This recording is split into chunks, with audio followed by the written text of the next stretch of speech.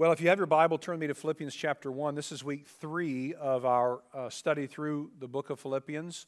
We're going through, we tend to do is go through books of the Bible kind of section by section. This morning we'll be covering the last part of verse 18 through verse 26. My initial plan was to go all the way through verse 30, but it's so rich and dense that I just thought, there's no reason to rush through this.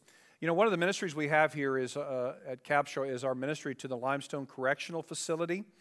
And with many prison ministries, this won't surprise you, you don't often see the fruit right away.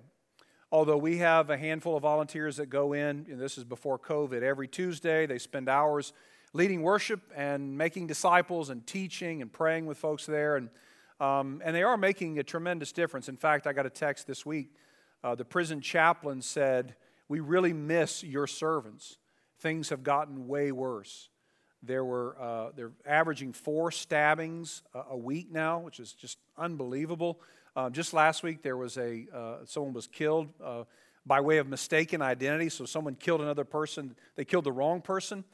Well, when our servants go in and our volunteers go in and they serve that prison, they bring back with them prayer requests that we divvy up among our staff and we pray for. They're usually very long requests. They're handwritten.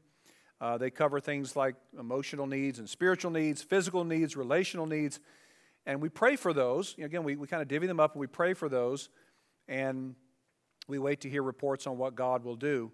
But as you might expect, even though the requests are different because they come from different people, they do have a similar tone. In fact, if I were to characterize the tone of the requests we get from the prisons, I would use words like desperate. There's a sense of desperation. Hopeless. Many of the men there, they have no release date, and so they're absolutely hopeless. They have no idea what's ahead of them. Maybe a word that would best describe the overall sort of sense is resignation. There is this idea that I would love for things to change. I don't know how they're going to change. In fact, they may not ever change, or at least not anytime soon. Now, you don't have to be in prison, of course, to feel a sense of resignation. Maybe for you, you're in this holding pattern with COVID-19, and it just seems like life is never going to get any better. You are at your wit's end, you're stressed out, you're emotionally drained, and your question is, God, when will things change for me? Well, speaking of prisons, the letter that we're looking at now, the letter by the Apostle Paul to the church at Philippi, was written by Paul when he was imprisoned in Rome. Being a Roman citizen, it wasn't as bad as it could have been, but things were not good. He was shackled to a Roman soldier. He was confined to a small and dark space, and yet even in the middle of that, what do we see? We don't see violence. We don't see hopelessness. We don't even see a sense of resignation. We see incredibly, audaciously, that's why I gave the series the title that I did, we see joy. And this morning, as we continue to work our way through, we're going to see really the depth of that joy at a new level. We're going to see 3 things this morning as we work our way through the text. We're going to see the source of true joy, the fruit of true joy, and we're going to see the goal of joy. So the source, the fruit, and the joy. Let's look at the text of Scripture together, beginning with the last part of verse 18. The word of the Lord reads this way. Yes, and I will rejoice, for I know that through your prayers and the help of the Spirit of Jesus Christ, this will turn out for my deliverance. And it is my eager expectation and hope that I will not be at all ashamed, but that with full courage, now as always, Christ will be honored in my body, whether by life or by death. So, Pastor Brandon covered the section last week while I was dropping off my 2 middle kids at college, which was a bittersweet experience. But Pastor Brandon covered it so well. Paul he sees other people preaching Christ, and he knows that they're preaching from impure motives, maybe for selfish gain. But he says, what does it matter? I'm glad. As long as Christ is being preached, I will rejoice. And then the section I just began with today, Paul says, and I will continue, I will rejoice. Paul makes the conscious decision to rejoice. And just in case we might think this is some sort of manufactured positivity or or Paul sort of finding the strength within. He actually tells us how he could rejoice. Paul's joy was possible because of the empowering presence of Christ's Spirit, which was mediated, at least in part, through the prayers of God's people. There is this recurring tension that I've mentioned before in this letter of Philippians, and that is Paul will say, he says, this is the idea that whatever good that I do, it's actually Christ in me. And whatever progress I make in my faith, whatever advancement I make in my sanctification, it's actually Christ at work in me. And here he says, I will rejoice. I'm committed to rejoicing, but I recognize that my ability to rejoice is actually rooted in the very presence of the Spirit of Christ in me. Again, which is experienced in part through the prayers of God's people. For those of us who are committed to sort of a high view of God's sovereignty, we believe that God's sovereign over all things and nothing happens outside of God's divine decree. We can also find that we have a low view, at least in practice, of prayer. Now, we don't say that, but we don't pray with the urgency that we ought to muster. We don't pray believing the way that we should at times. Even though the Scriptures are replete with this notion that God works through the prayers of His people. God's people flourish as God's people pray. I've shared with you before, sort of when I became a believer in preteens, I started, all I listened to for a little while was gospel music. And I don't mean contemporary Christian music, I don't mean Southern gospel, I mean gospel music. So while my friends were listening to, they were blasting Sandi Patty. I guess you really blast Sandi Patty. You kind of let her angelic voice wash over you. But whatever it was, they had Sandi Patty. I was listening to Al Green and Teddy Huffam and the Gems and the Soul Stirrers. And there was one song that I had on repeat by the Soul Stirrers. Sam Cooke was the lead singer. It was a song called Couldn't Hear Nobody Pray. And in this song, Sam Cooke laments that he's going through all these struggles and he knows that he's struggling the way that he is because nobody's praying for him. One person who really understood this well was Martin Luther, commissioned with the task of translating the New Testament into German. Luther languished fruitlessly in the Wartburg Castle in July of 1521, and he wrote this, I sit here at ease, hardened and unfeeling, alas, praying little, grieving little for the church of God, burning rather in the fierce fires of my untamed flesh. It comes to this, I should be a fire in the spirit. In reality, I'm a fire in the flesh, with lust, laziness, idleness, sleepiness. It is perhaps, this is his conclusion, it is perhaps because you have all ceased praying for me that God has turned away from me. For the last 8 days I've written nothing, nor prayed, nor studied, partly from self-indulgence, partly from another vexatious handicap. I really cannot stand it any longer, he writes. Pray for me. I beg you, for in my seclusion here I am, submerged in sins. Now, it's usually not a good idea to blame your struggles on someone else. But what Luther says is, I'm not making any progress in this task. I'm failing miserably. I'm lusting. I'm lazy. I'm sleepy. And I think it's probably because, at least in part, you're not praying for me. Martin Luther understood what the Apostle Paul understood so well and communicates here, that in order for us to thrive spiritually, it happens as God's people pray. And this is why, as elders, even as we kind of navigate all this COVID stuff, and we really long for your prayers. We want you to pray, and we're grateful for the way that so many are praying for us, and we pray for you. And when you send in your requests, we pray for those. We're faithful to bring those to the Lord. Paul says he has chosen to be joyful, and it is a choice that's made possible by the Spirit of Christ in him, which he experiences most fully as God's people pray. And then he says in verse 19, this will turn out for my deliverance. Now this requires some explanation. What sort of deliverance does the Apostle Paul anticipate? Does he believe that he's going to be released from prison because God's people are praying? Maybe, but probably not. This is probably not what he's talking about. That word translated deliverance. Soteria is the word for salvation. Sometimes it refers to salvation from a set of circumstances, maybe physical ills or emotional ills, but most of the time, and I think here, it's actually a reference to God's ultimate salvation.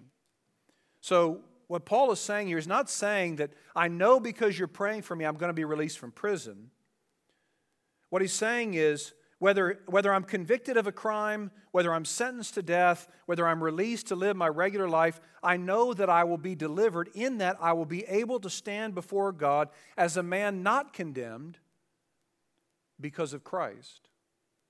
You say, well, how do you know that's what it means? Well, verse 20 shows us that Paul had this eager hope and expectation. What? That he would not be ashamed. And this has a double meaning. Paul believes that because of Christ's power within him, he would not be ashamed in the sense that he would not deny Christ.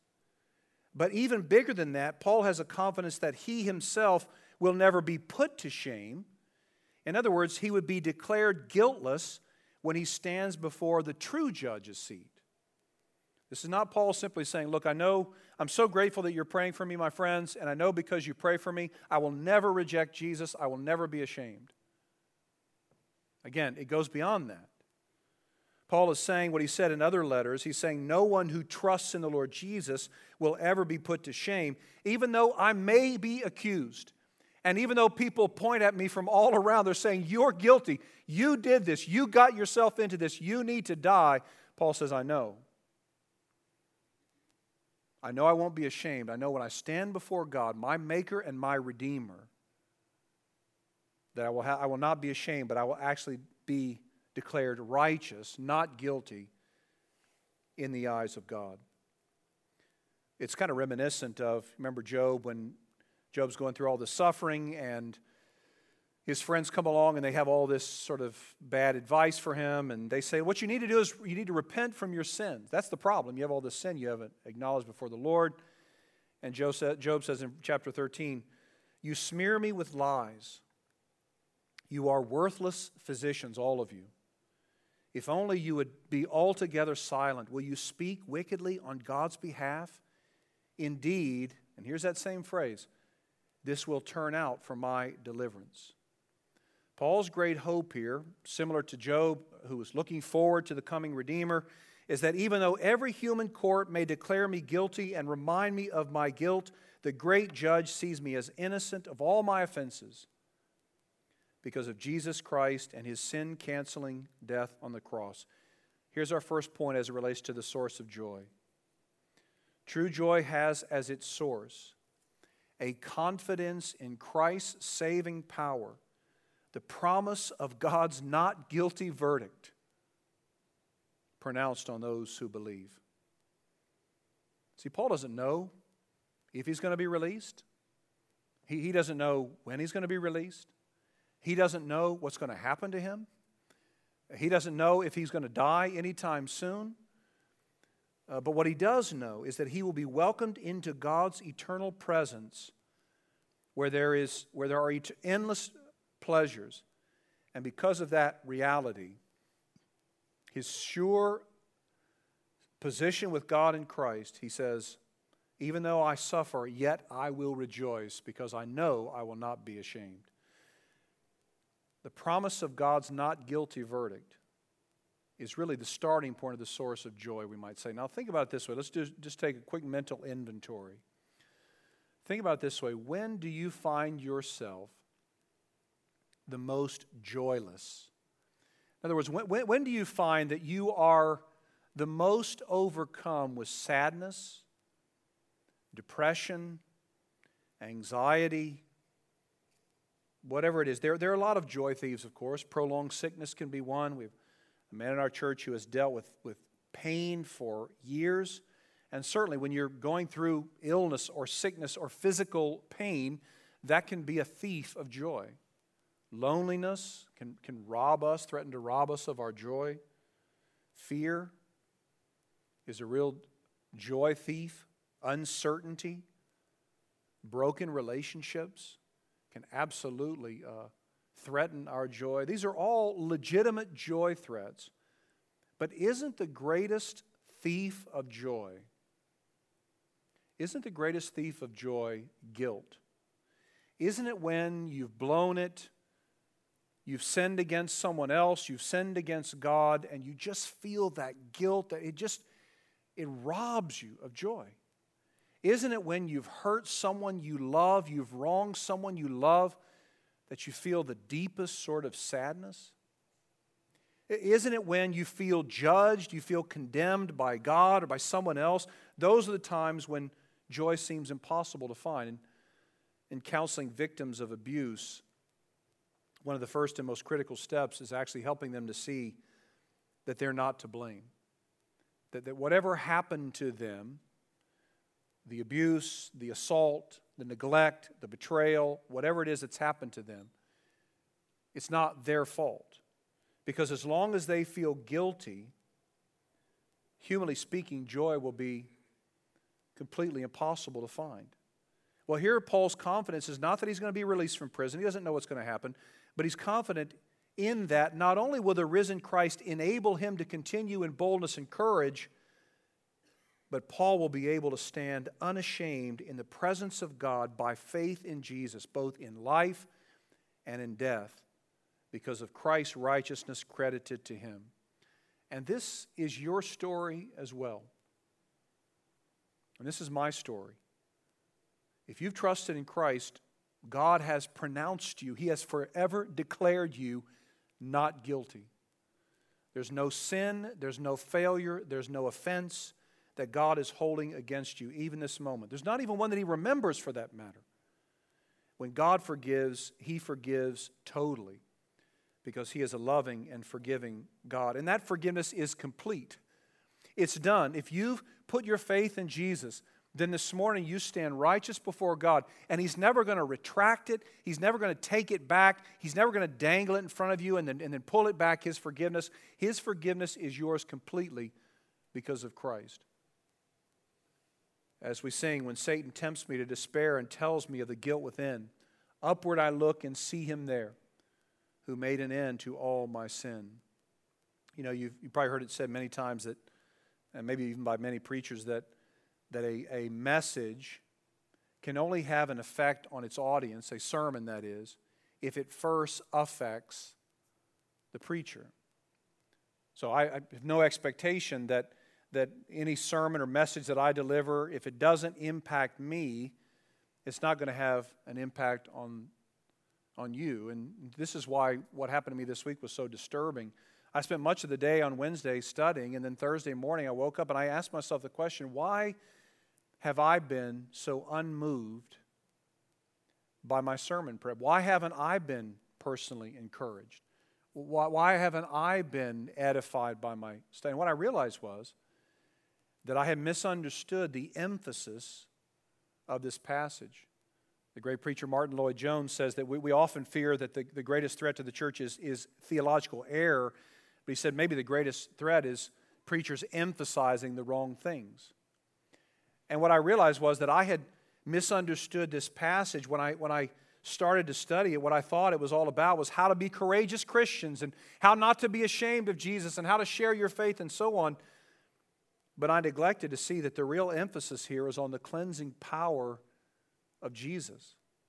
I saw it as law rather than gospel. I saw it rather than what God has done for us. I saw it as what we're supposed to do. And it failed to really encourage and edify me. Now look at verses 21 through 24. For me to live is Christ, Paul says, and to die is gain. If I am to live in the flesh, that means fruitful labor for me, yet which I shall choose I cannot tell. I'm hard-pressed between the two. My desire is to depart and be with Christ, for that is far better, but to remain in the flesh is more necessary on your account, he says. So often this statement, for me to live is Christ, is presented as some sort of pious cliche that kind of makes up the whole point of the sermon. And then the preacher says, okay, what about for you? How would you answer this question? For me to live is blank. For me to live is my job, my career. For me to live is my family. For me to live is my health. For me to live is my financial security. For me to live is my success. For me to live is my reputation. And I think it's fair to ask those questions. And in fact, we probably ought to ask those questions of ourselves, but this section cannot be reduced to that. This is it's all part of Paul's inner dialogue, his sort of inner wrestling, his inner wrangling, you might say, that he's putting down on paper. You know, there was a time when it was a very strange occurrence to see someone walking around kind of talking to himself or herself. You know, you would see somebody, you might go somewhere and you notice somebody, they're kind of walking along and you notice they're kind of talking, but you don't see anybody else around. It's just kind of a really strange thing. A few years ago, I took my family to Venice Beach in California. And like everybody there is just walking around talking to themselves. It's like it's what everybody does, I guess.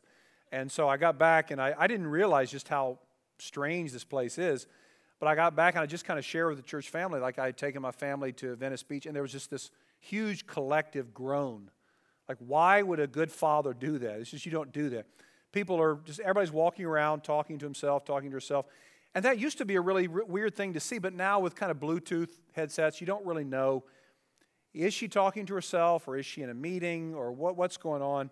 Well, this is Paul. He's kind of talking to himself, but it's in writing. And he's kind of weighing the merits of staying on earth or leaving to be with Jesus. And he says in the last part of 22, yet which I shall choose I cannot tell. He's not suggesting that this is his choice to make. What he's saying is, if it were up to me, what would I do? What would I choose?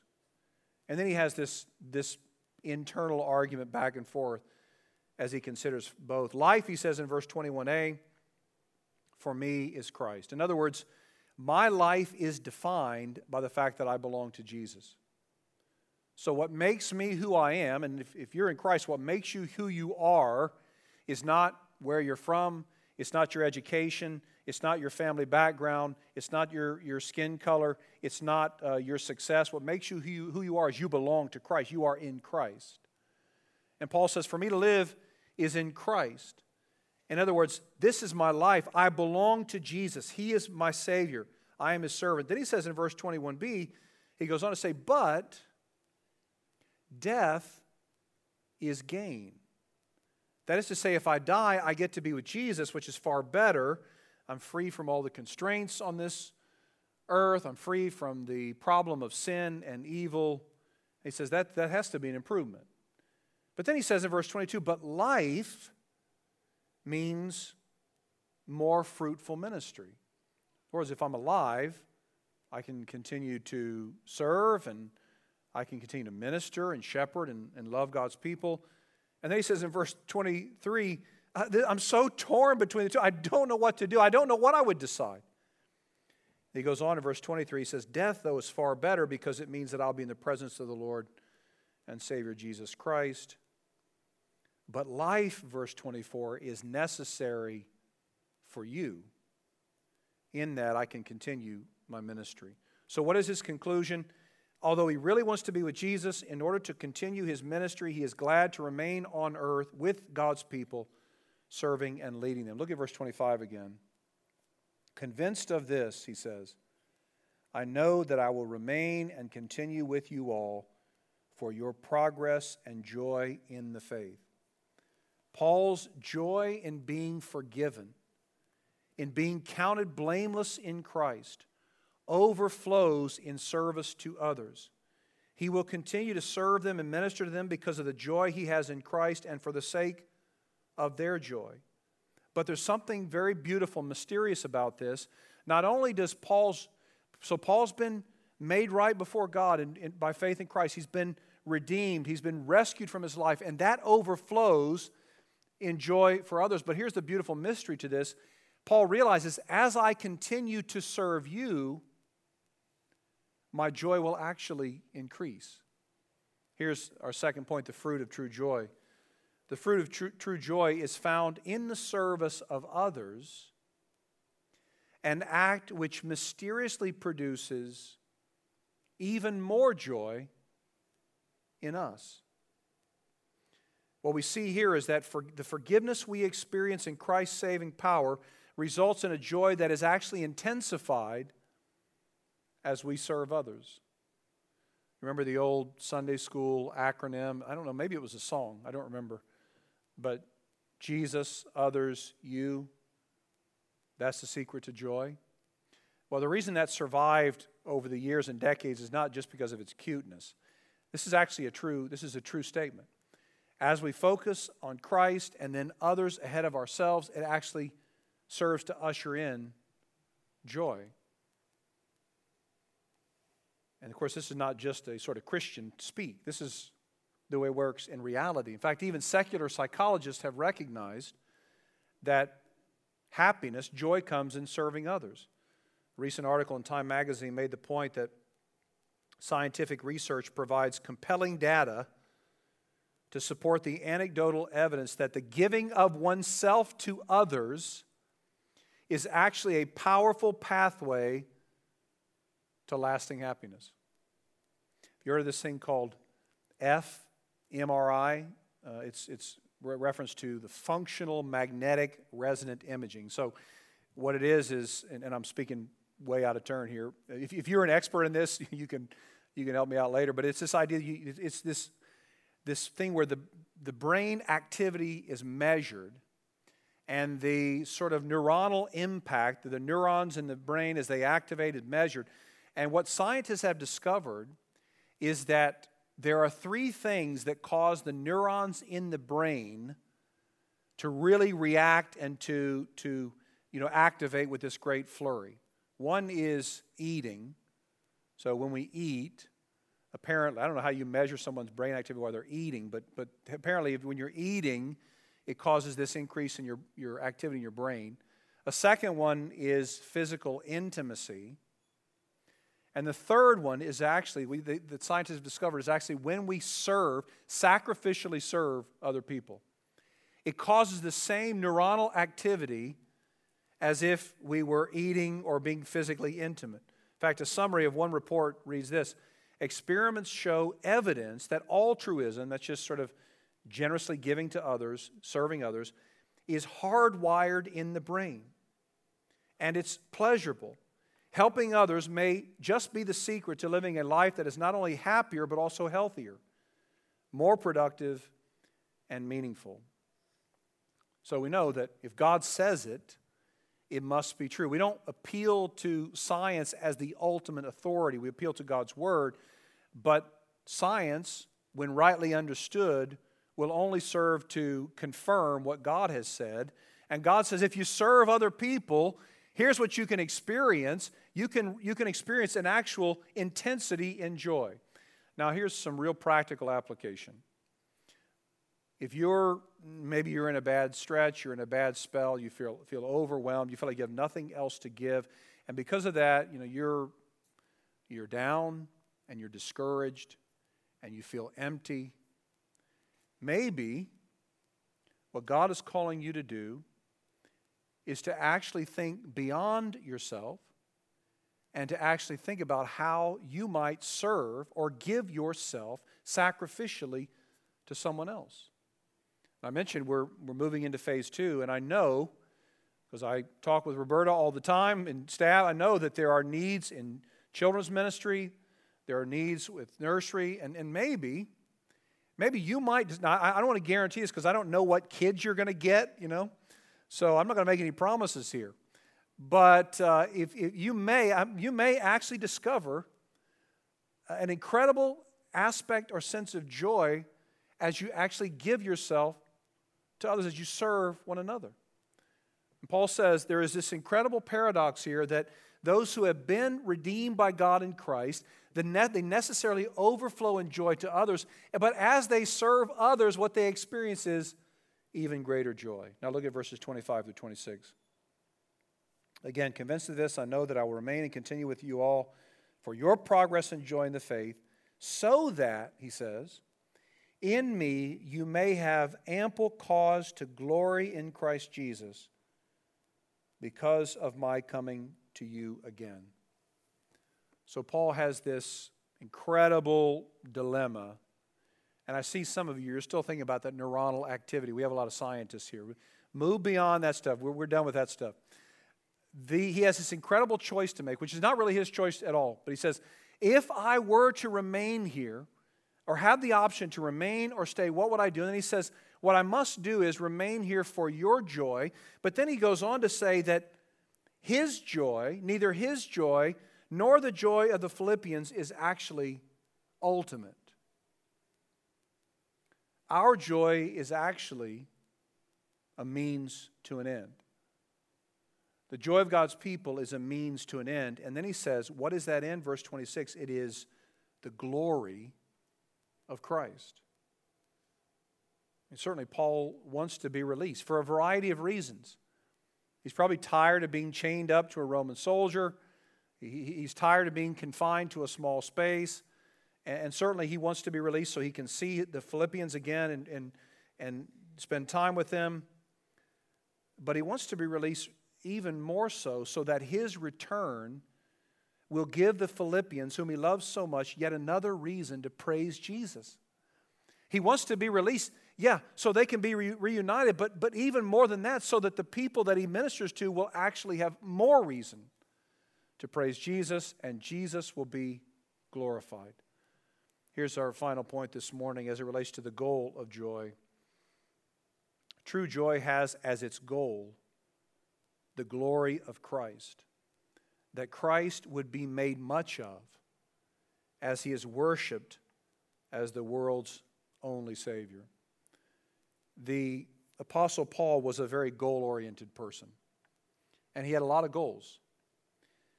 He wanted to travel to certain places to preach the gospel. He wanted to be reunited with certain friends. He wanted to see churches planted in other parts of the Macedonian world. He wanted to get to a place where he was not a financial burden to his supporting church. He had all kinds of goals. But his primary goal was to see Jesus glorified by his life. His ultimate goal was to see the beauty and the majesty and the sufficiency of Jesus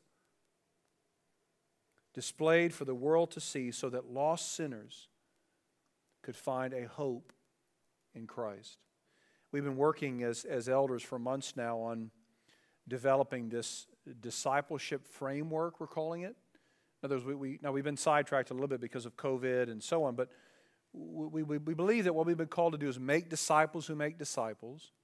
And so the questions that are begged by that are, what is a disciple and how is one made? And so that's what we're trying to think of as a church.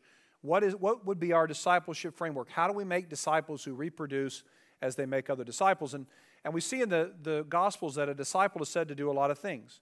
A disciple loves Jesus, obeys Jesus, follows Jesus, serves Jesus, and so on. Worships Jesus. But what we see is, if we really want, this is kind of where we're at here as elders, and we'll continue to talk about this, is what we see is if we really boil that down to its essence, we might say it this way, that a true disciple treasures Jesus. And so one of the things we want to do is we're making disciples. We want to make people, of course God's the one who does the work, but who actually treasure Jesus. A true disciple treasures Jesus. A true disciple actually treasures Jesus above all else and desires to see Jesus, his Savior, glorified above every other priority. That is to say, and we talked in previous message about this idea of glory, this Hebrew word kaveh, the weight. We want to see the weight of Jesus' manifold perfections and beauty. We want to see it displayed for the world to see. But again, because God is infinitely wise and his plan transcends our understanding, God himself says, my ways are not your ways. Even this pursuit is filled with mystery and richness. And here's where we see it here in this passage. When we seek to glorify Jesus as the only Savior of the world, our joy in him is magnified. So, as Jonathan Edwards said so beautifully the early part of the 18th century, he said, God's passion for his own glory and his desire for the joy of his people, they're not at odds with each other. These are not competing interests. They work together mysteriously and paradoxically. So when we actually seek the glory of Christ, we're not doing so at the expense of our own joy. We're doing so for the benefit of our own joy. By making much of Jesus, our joy is not diminished, it is actually increased.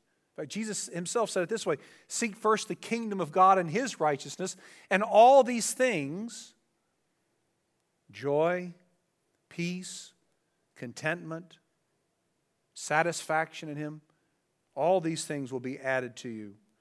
When we pursue the kingdom and seek above all else the glory of the King of that kingdom, Jesus, only then will we experience true joy. And I think it is worth asking the question, when you think about your own pursuits in life, and this was a convicting thing for me to ask myself this week, what is it really that I want to see most? What is it really that is my chief desire? For me, is it growing a church? Is it having a successful family? Is it being financially set for my future? What is it that really is my chief desire? Because it can be in any number of things. Is it reputation? Or is our chief desire to see our greatest desire in life, to see the one who saved us and redeemed us and sustained us, to see him glorified? Because when that happens, of course it happens again, going back to the early part of this passage, by the power of the Spirit, poured out through the prayers of God's people. When it happens, though, we find that Christ is actually totally sufficient. Jesus, the very Son of God, equal to God the Father in every way. We're going to see this next week. And you talk about a dense passage. We're going to see this in this incredible passage.